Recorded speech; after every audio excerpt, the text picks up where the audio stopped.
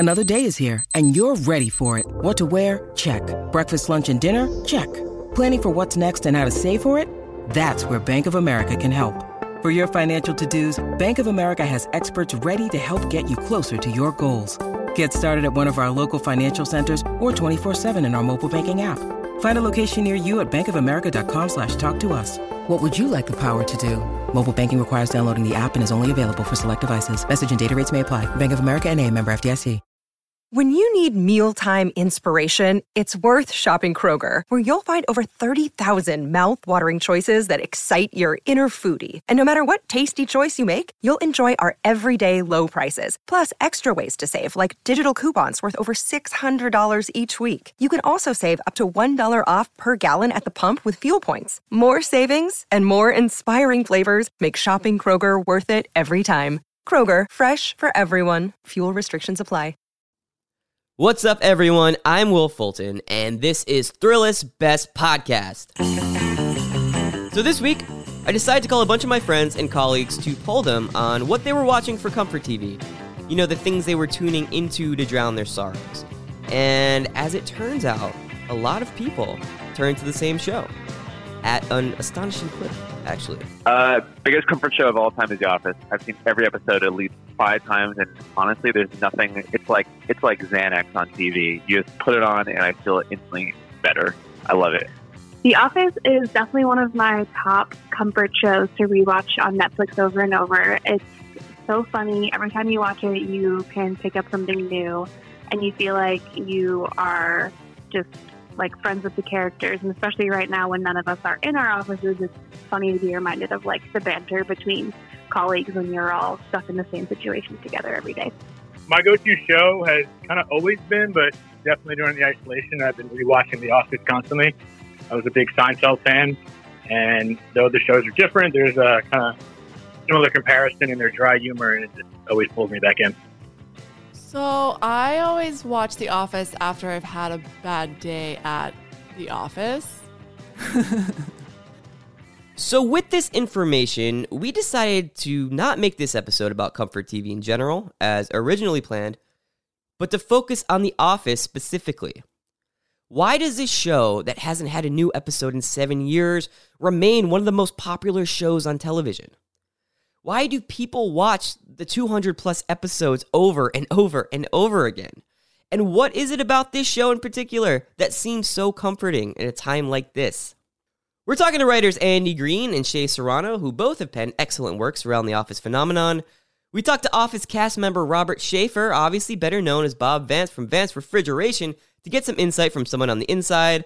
But first up, I called a media psychologist who specializes in explaining the often complicated nuances of comfort television to people like me who need a lot of help understanding that type of stuff. Her name is Pam. That was just a coincidence. Here's our call. Hello? Hey, is this Pam? Yes, it is. Hey, this is Will from Thrillist. Hi there, how are you? I'm great. Is it okay if I just call you Pam? Do you want me to call you anything else? No, you can call me Pam. That's just fine. Okay, cool. So Pam, can you just tell us a little bit about yourself, what your work involves and where you're doing it? Sure. I am a media psychologist, but I have a long and varied path starting as a media producer before I ended up in psychology, specializing in media and technology. So it was a nice way to link those things together because they are intimately related. I am faculty at Fielding Graduate University, which has a PhD and master's degree in media psychology, and I am also an independent consultant working with companies on a variety of media projects. Largely, my area focuses on understanding audiences, audience engagement, and storytelling.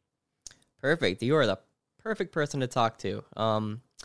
So first question, this is a little personal, but do you like The Office yourself? Well, I mean, the nice thing about The Office is, first of all, it's an ensemble cast. So there are a lot of emotional entry points because people relate to different characters. They relate to different situations. It's also a very smart comedy. I mean, it's irreverent and all those things, but it's very smart. It gives you layers of understanding. So it's one of those shows that you can watch more than once because you might find something else funny. You might see something else in a slightly different way. Because there's this ensemble and because there's this familiarity because it ran for so long, it's also very comforting to go back and visit people you know and see the world where you spent so much time, and just sort of, connecting back to that kinder, gentler world that we think we used to have. So it, it provides comfort on a number of levels. And then, the truth is that any narrative arc, any kind of resolution gives us a physiological reward. It releases the reward center hormones and neurotransmitters just because you've achieved closure. So you're anticipating a storyline, you're anticipating a challenge, and then, they sort of sort it all out and it's like, yay. And your brain goes, yay. And then it releases some endorphins. I totally get that. Do you think that there's anything, it does seem like, obviously a lot of people said The Office was their go-to comfort television, but it does seem that a lot of other people prefer things that have some type of formula, whether it's the Great British Bake Off, that is a reality show setup, or something like Law and Order, where you kind of know the way that things are going to happen and in the order, and you can just kind of sit back and be comfortable with that. Well, right now there is no order. And it's human beings hate to not know. It makes us feel very vulnerable. It triggers our fight or flight syndrome. So we're all operating under this cloud of anxiety.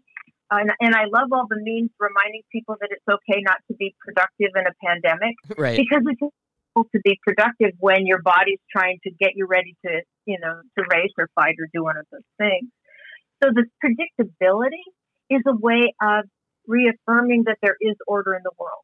It makes us feel safer. It sort of tells us, yes, there are some things that still work like they're supposed to.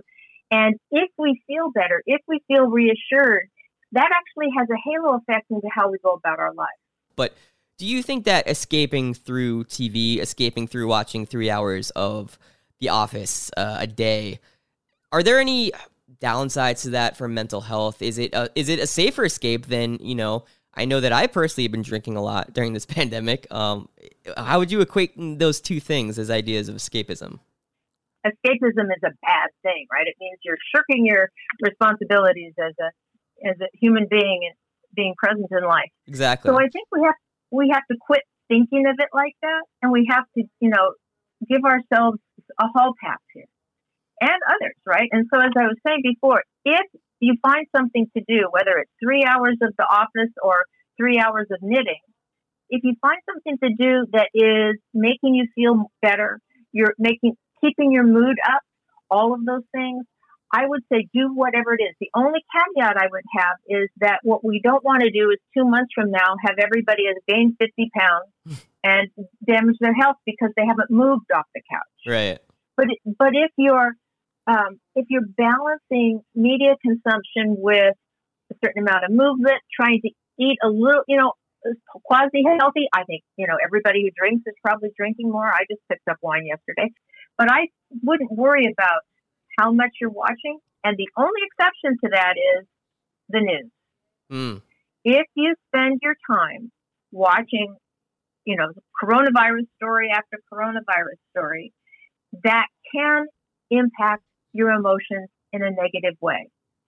So you really have to be careful not to increase your anxiety in trying to get the information that would actually make you feel better. So that's the one place where you have to really exert cognitive override and say, am I getting anything more out of this? Am I getting information that's really going to impact what I can do? Because otherwise, man, go to The Office.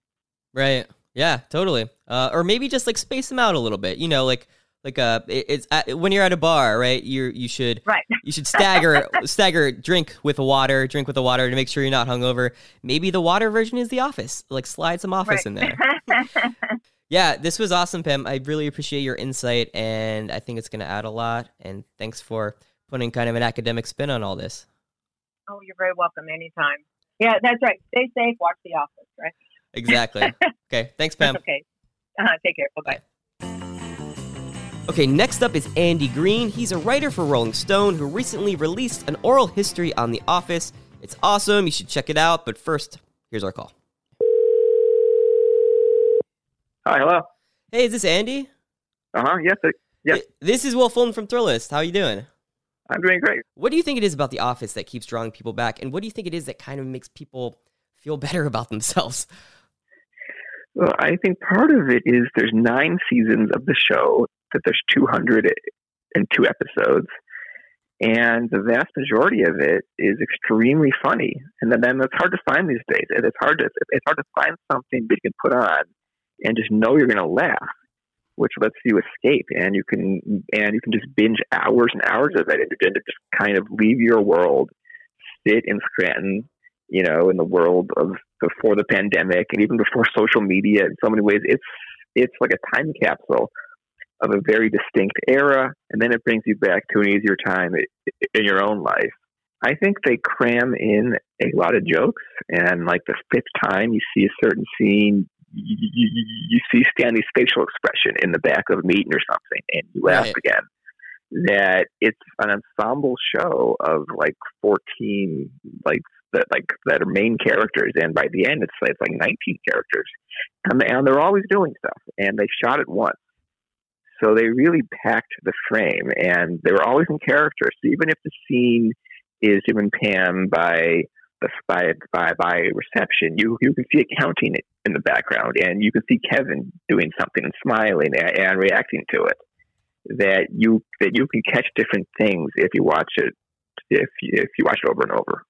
So the other thing too about The Office that I understand why people turn to it to be comforted, to feel good, but there are so many episodes that are just so awkward, and so I think the right word is cringy, that it gives me anxiety sometimes. I'm thinking of one episode in particular. 2 of my favorite episodes are basically just based around cringy awkwardness. One is the dinner party, and then the second one is Scott's Tots. Both of those episodes are pretty extreme. Yeah, and they were both written by the team of Gene Stupnitsky and Lee Eisenberg, and I spent hours talking to those guys, and they told me that each writer, they saw Michael in a different way. That some saw him as a huge asshole, and some saw him as really dumb, and some saw him as like very conniving, but they saw him as just a pathetic person, and they loved cringe comedy. So with both Scott's Tots and the dinner party, they tried to put him in the most awkward situation that they could possibly think of, just watch him sweat. And for some people, it's just too much. I know some fans of shows, and they can't watch Scott's Tots. It's just too hard for them, or I love it. Also, that song is consistently stuck in my head. The song by Hunter, his assistant. She took me by the hand. That's just a good song. It was written by Todd Fancy of the New Pornographers, who I actually interviewed it in the book, and he told me, he told me the entire story of that song. It's really funny. But my theory is that it's based off of the Derek and the Dominoes song. The Derek and the Dominoes song, I Am Yours, off of the Layla album. Have you ever heard that? Yes. It sounds a lot like it, right? It has yeah. It has that kind of slide guitar. Yeah, you're right. I just always connect the two. I don't know. So in writing this book, diving into The Office and talking to the creators and the people on the show, what was one thing that you learned what was a misconception that you had that was broken? Or what was the single biggest surprise that you learned? I think my biggest misconception, it was that a bunch of the scenes are I imagined that they would improv a lot. Mm-hmm. It was like Curb Your Enthusiasm, where they would really go off script a lot. And it's just not true. It was mostly very tightly scripted with small moments of improv. I think the biggest thing that surprised me was that James Gandolfini, that he was nearly cast as the new boss after Steve Carell left. Do you know what kind of character he would be playing? Would he just be doing Tony, or? No. They had all fleshed out for him that he really wanted. He was very eager to show his range and be seen as not a mafia boss. So they made a character in which he was a sort of big hippie that had a ponytail, very mellow, with big and a whisper, and be very cool. But every once in a while, he would explode in a psychotic rage. They met with him, and he was into it, but he got cold feet, and he backed out.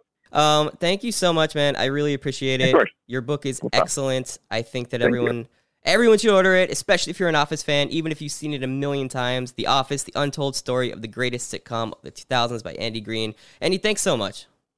And thank you. I had so much fun. So thank you very much. Thanks, Andy. Okay. Bye. All right, next up we have Shea Serrano. He writes for TheRinger.com, and he created the very excellent PDF of illustrated Office essays called Conference Room, 5 Minutes. Here's our conversation. Hello. Hey, Shea. What's up? Hey, this is Will from Thrillist. What's up, Will? What's up? How are you? Chilling. When I say that 75% of the people I called mention The Office as their go-to comfort show, does that surprise you? It does not, because it's a show that I watch regularly as well. So I just assume everybody does whatever it is that I do. You know, we're all sort of on the same rhythm. I find myself that I watch The Office a lot more when I'm alone. And I think that's interesting. Like, if my girlfriend goes away for a week, I'll just let The Office play in the background, like doing whatever I do.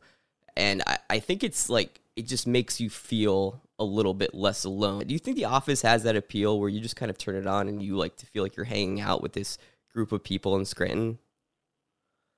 I imagine that's definitely a part of it, yeah. Because after a while, if you spend enough time with a show, then, you know, you're excited when you get to see those characters again. You're like pumped to see them again because, you know, you don't have to worry about like one of your favorite characters dying or whatever. It's just like, oh shit, I'm going to hang out with fucking Jim Halpert for a little while today. What are some other reasons you think The Office is so well suited for repeat viewings, watching the same episode, watching the whole series 3, 4, even like 5, 6, 7, 8 times?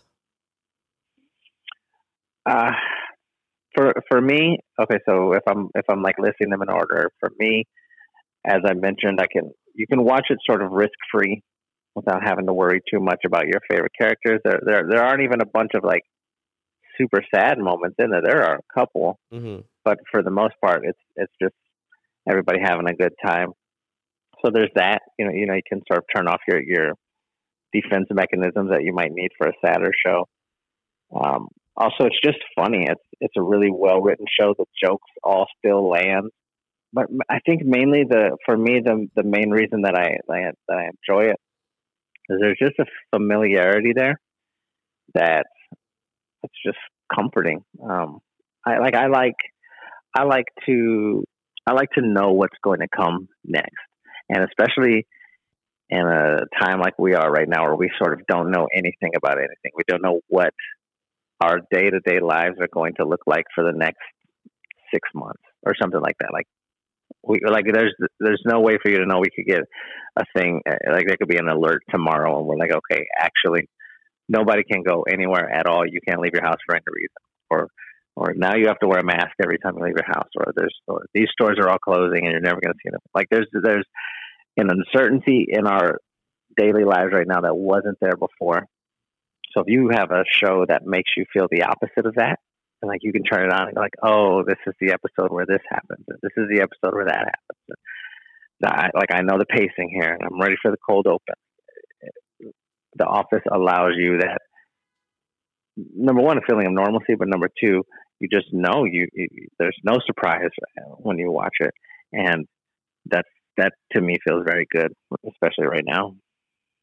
The other thing about The Office, I think you look at other sitcoms like a Seinfeld or even and It's Always Sunny.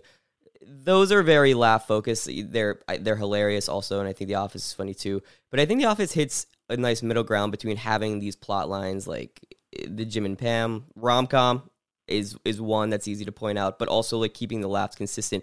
Do you think those plots that go over seasons and over the course of episodes help with the rewatchability too? Because you're not just laughing, you're actually following the storylines. Yeah, that helps a little bit. I think maybe for me anyway, more than there just being a storyline to follow, is every once in a while there are these like very tender moments that other shows like that It's Always Sunny in Philadelphia might not give you. Charlie's going to show up and do a bunch of silly stuff, and it's always great to see that, or to watch him and Dennis singing the night man, day man bit. Like that's super funny to watch. But like sometimes you, especially if it's late at night or if it's like, you know, your day is winding down and you sort of want to relax. Like I might feel like I want to see Pam have her heart broken at the art show only for Michael Scott to show up and sort of save the day. Like that's a very touching, sincere moment. And sometimes you need that, you know, I want to see that, or I want to see Jim show up and finally ask Pam out, or I want to see Michael and Aaron, you know, I want him to realize she looks at him as like a father figure, and then they do that whole bit or whatever. Like the Office allows for those sorts of just like hugs basically for your heart that most other shows can't quite pull off. And on the flip side of that, what do you think about episodes like, obviously, the legendary Scott's Tots episodes that are the height of cringe TV? Do you think that there's a place for cringe comedy within the realms of comfort TV? Oh, yeah, absolutely. Because there's nothing better than like you hearing about a super sucky thing that happened that you would never have to experience. Like it's like juicy gossip almost.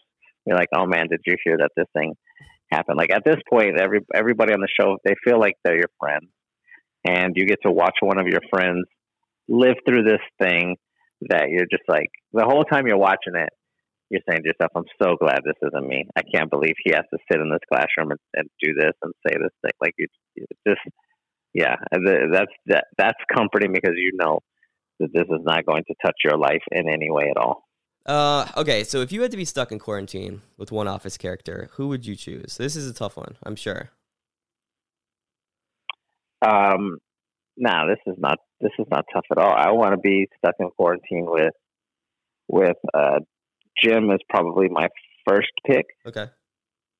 Just because he's I think the most charming person on there, separate of Michael Scott, but you don't have to worry about like all the silliness that Michael Scott is going to bring. Sure. It's got to be either Jim or, if not Jim, Pam, who I think is like appropriately scared whenever she needs to be. And then after that, I guess my third place pick would be Dwight, just because I know he's going to be prepared. There's no situation where they're like, okay, we have to shut everything down for 6 months, and he doesn't have all of the supplies that you need. You know, he's the guy who's prepared. So give me those three. Those are solid picks. Do you not think Jim might get a little annoying? I'm thinking all of the qualities. Maybe Daryl would be a good substitute for Jim. Maybe a little bit more laid back. Maybe an easier hang. Jim might try to mess with you a little bit. You know, if he was your roommate. Maybe, but we saw the episode where him and Daryl have they live together. Sure. Jim was definitely more my speed. I'm like a sloppy person as it is, so we would just be like, our house would be terrible, but we would at least have fun. Well, that's what matters. I'm also thinking about Robert California because his house is great. Oh, if we could go to his house, hell no, no, hell no, no. Things get a little weird. Yeah, that doesn't seem like a good time at all. I don't know. You could go there and broaden your horizons a little bit. Where can people find your excellent PDF of illustrated Office essays, Conference Room 5 Minutes, and also your new Scrubs PDF too, which I haven't checked out yet, but I'm going to because I'm also a fan. Probably the easiest way to find them is just go on my Twitter. Like I have them pinned on there, but also I tweet about them like every 35 seconds. So you just go there for a minute and you'll see it. All right, Shay, thanks so much. And everyone out there, find Shay on Twitter, download those PDFs, and also you're doing great shit, donating to a lot of great causes, the FOH Army, which is always appreciated. So, Shay, thanks for coming on. Thanks for everything you do. All right, homie. Yeah, be safe. Cool. Thanks, man. Hey, it's Kaylee Cuoco for Priceline. Ready to go to your happy place for a happy price? Well, why didn't you say so? Just download the Priceline app right now and save up to 60% on hotels. So whether it's Cousin Kevin's Kazoo Concert in Kansas City, go Kevin, or Becky's Bachelorette Bash in Bermuda, you never have to miss a trip ever again. So download the Priceline app today. Your savings are waiting. Go to your happy place for a happy price. Go to your happy price, Priceline. This episode is brought to you by Shopify. Whether you're selling a little or a lot. Shopify helps you do your thing, however you cha-ching. From the launch your online shop stage, all the way to the we just hit 1 million orders stage. No matter what stage you're in, Shopify's there to help you grow. Sign up for a $1 per month trial period at shopify.com/special offer, all lowercase. That's shopify.com/special offer. All right, now we have Mr. Bob Vance, Vance Refrigeration himself, Robert Schaefer. Welcome to Hangouts Meet. Enter the meeting pin followed by the... Thank you. You are joining a call with one other person. Hello. Hello. Hey, this is Will from Thrillist. Is this Robert? This is Bobby Ray Schaefer. How are you? Bobby. Okay, how are you? I wasn't sure. Robert, Bobby, Bob. How'd it go? Any one of those worked, and my family calls me Rob. So Okay. I've done every possible permutation.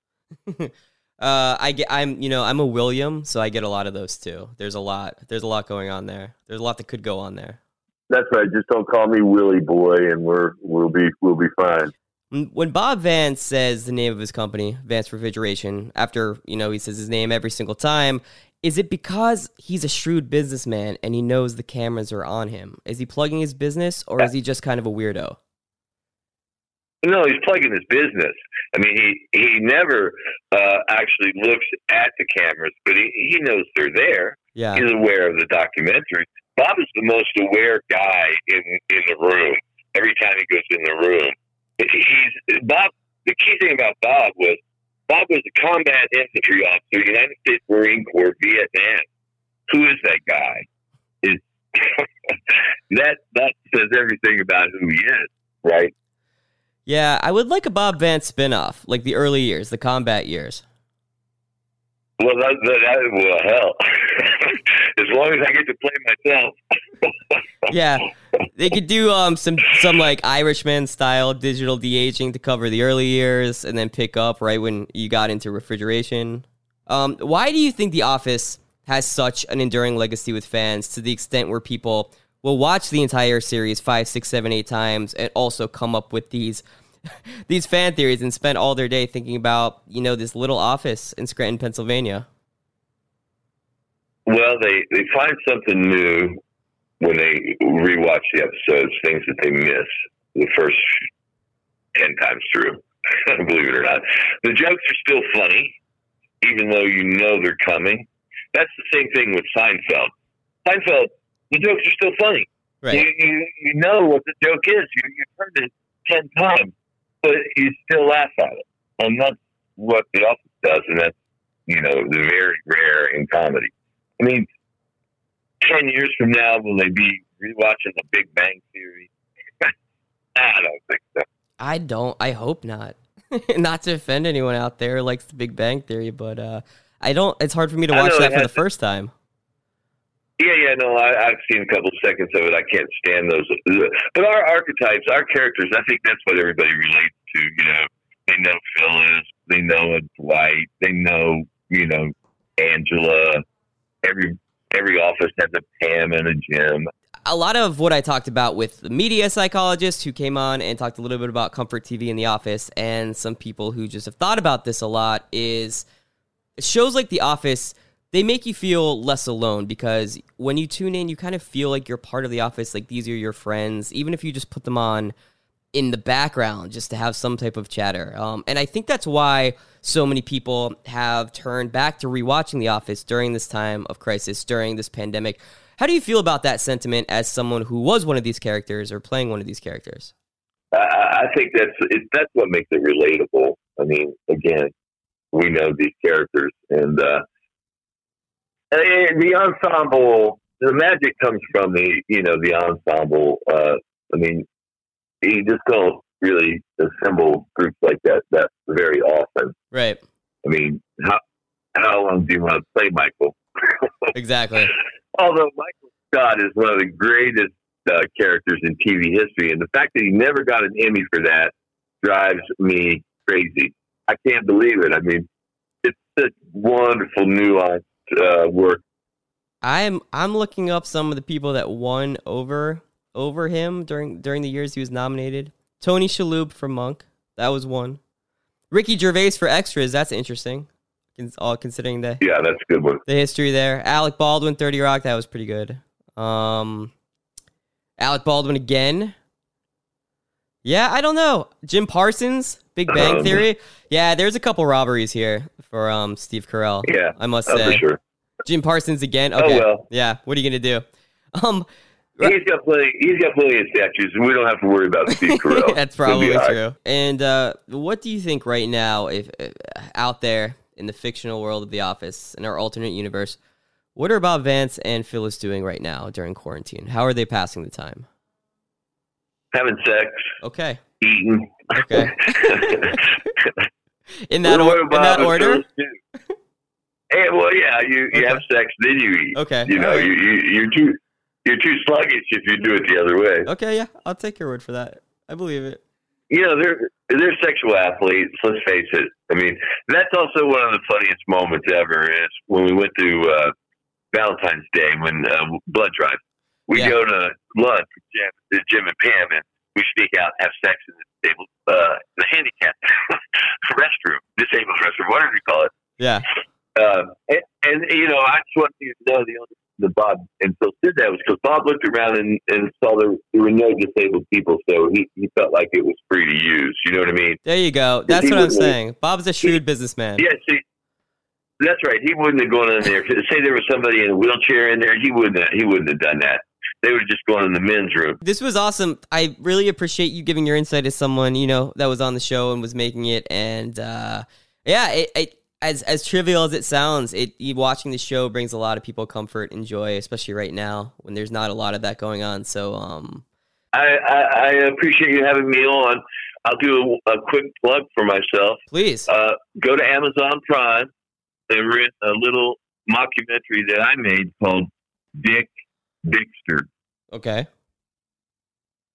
a comedy. It's about a Hollywood director, and he's forced to remake his only hit horror film into porno. It's a love story. It sounds like it.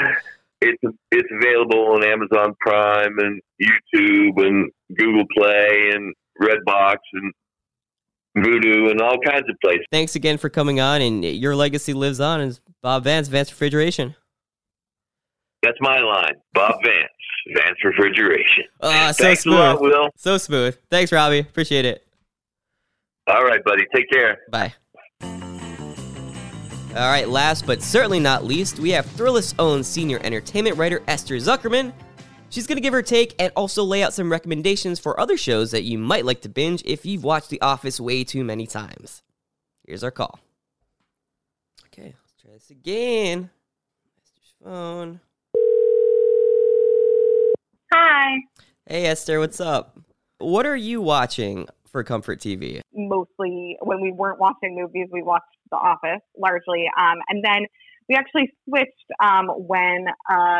when Community came to Netflix. And we've been rewatching Community, which I think sort of hits some of the similar buttons of The Office, but I think the absurdism of it has been really has been something that I've really gravitated towards in this period. Just the sense it is such a heightened reality that it's nice to disappear into, because Community, for so much of the show, is sort of a fantasy in its own weird way.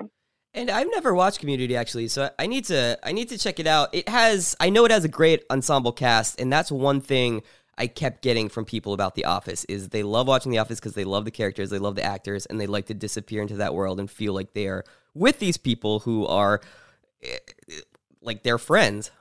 Weirdly, I think one of the things, like, so during, the social distancing age that is weirdly, so I mean, my boyfriend and I were talking about as we were watching, that is weirdly sort of comforting, is the idea of an office. When Right. none of us are going into the office, you do sort of feel nostalgic for that weird community that springs up around there, the weird sort of camaraderie and awkward relationships that you have with people in your office. Not that we have any awkward relationships. No, not at all. It's very smooth. Everyone's very socially advanced, and it's great.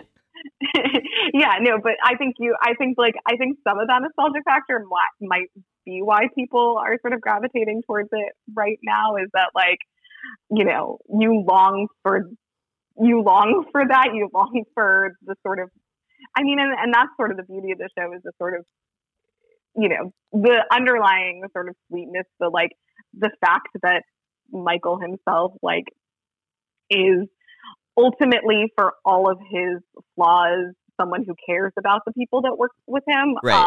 Maybe that's something that people are like feeling right now. But, you know, I do think I do think people are watching, but I do think there are like a lot of options of sitcoms that people are watching, and people that I've seen people sort of like talk about, and things that people are, you know, having a sitcom on in the background is just something that's, I mean, it's always been helpful for me, regardless of the time period, regardless of the weirdness of the era that we're living in. Yeah, me too. And that's something I've heard a lot too. It's just, and I do this also. I think I watch The Office most when Keller, my girlfriend, is out of town, and I just kind of have it on in the background because it sounds weird, but it really does make you feel a little bit less alone, even if you're not totally paying attention to it.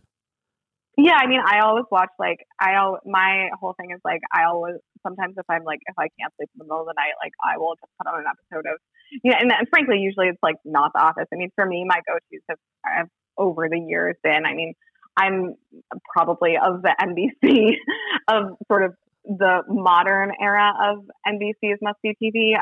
30 Rock is really where my heart lies. I'm a huge 30 Rock fan. Yeah. Or, but New Girl is another one that I love. I love New Girl, and I think that's a show that I know a lot of people tend to rewatch. Another friend, Emily Thorpe over at Vox, wrote a recommendation about now is the time to watch New Girl, because it is sort of more of a traditionally like a warm and fuzzy show. It is sort of a show that's, you know, its main mode is sweetness and friendship. But it's also has a lot more of an edge than you think it has if you just think it's like the Zooey Deschanel adorkable show. What I love about that show is it's largely about like the male roommates and their feelings, and how their inabilities to deal with them. So yeah, I mean, that's one. Happy Endings is another one that I've rewatched a lot, which is short-lived. So it was only 3 seasons, so there are not as many episodes to go off of, but is sort of similarly a friend group show that's really comforting in a way. But I also, you know, I was watching a little bit. I know people have been watching a lot of Cheers. Yeah. Cheers is on Netflix. A lot of people, you know, Cheers is, I mean, it's one of the best sitcoms of all time. And it is I was watching a little bit of that, and that is a weird phenomenon of like bars. What if you could go to a bar right now? It'd be so great. Right. And, you know, all of those shows you mentioned, and obviously The Office fits that bill, I feel like they have a formula. You know, you know exactly what you're getting when you go into it. You know how the episode is going to be laid out. You know there's going to be a resolution at the end. There might be some plot lines that run further than one episode, but you get a sense of closure, and I think that's important to people right now. Yeah, I mean, that is the pleasure of a sitcom. Sitcoms that is the beauty of them. Like, I mean, that is not really the case with like sort of some of the teen dramas, but like, I mean, I think for other people it's procedurals, you know, Law and Order, SVU, sort of having, you know, obviously this is like the interesting thing about this is like, when I talk about nostalgia, like it's nostalgia for like a different era of TV production. Yeah, well, you know, the one thing you mentioned that I've kind of been putting off watching this, but Community, it's on Netflix now. It seems great. It seems like a great alternative. I think the thing about Community is that even more so than The Office or 30 Rock or any of these shows that we're mentioning, like it was a really like experimental show. It starts off with this basic premise of, you know, a bunch of misfits sort of find each other at and become a study group at a community college. And then it becomes sort of like a referendum on like sitcom tropes, movie tropes. Episodes are really conceptual and sort of bizarre. It's you know, it is like, it's a show that's it's very meta. It's very self-aware. Like it's very referential to itself and other things. I mean, if you are a person that like just, you know, loves sort of tons of weird references, like that's the show for you. But yeah, I mean, it's also a show that it's also a show that sort of exists in this it truly exists in a fantasy world where like a game of paintball becomes an action movie or becomes a Western or becomes Star Wars. Like those are like three, you know, we just rewatched like one of the great episodes, which is like basically an entire joke about the film My Dinner with Andre, mixed with a Pulp Fiction parody. Like it's, you know, it's like a lot, but it is when it's genius, it's like totally genius. Okay, cool. Esther, thanks so much. And hopefully Thank you. See you soon. It was great talking to you. It was great to hear your voice. Great to see you. Well, hear from you. Yeah. I can picture you. Yeah. I know what you look like. Yeah. All right. Take it easy. Bye. Bye. All right, everyone. Thank you so much for listening. I hope you enjoyed. If you have a second, drop a review wherever you're listening. Why don't you tell me about your favorite Office episode? I know mine is The Dinner Party, and I'm actually going to go watch it right now while I make dinner. But first, I want to give a big thanks to everyone who helped out on this episode. Megan Kirsch, Jim D'Amico, Brett Kushner, Emily Feld. It was produced by myself and Mia Fask. I also want to lay out a big thanks to Dan Byrne, who edited and mixed this episode and did an excellent job, might I add. All right, thanks for everything. Watch The Office, and we'll see you next week. Bye.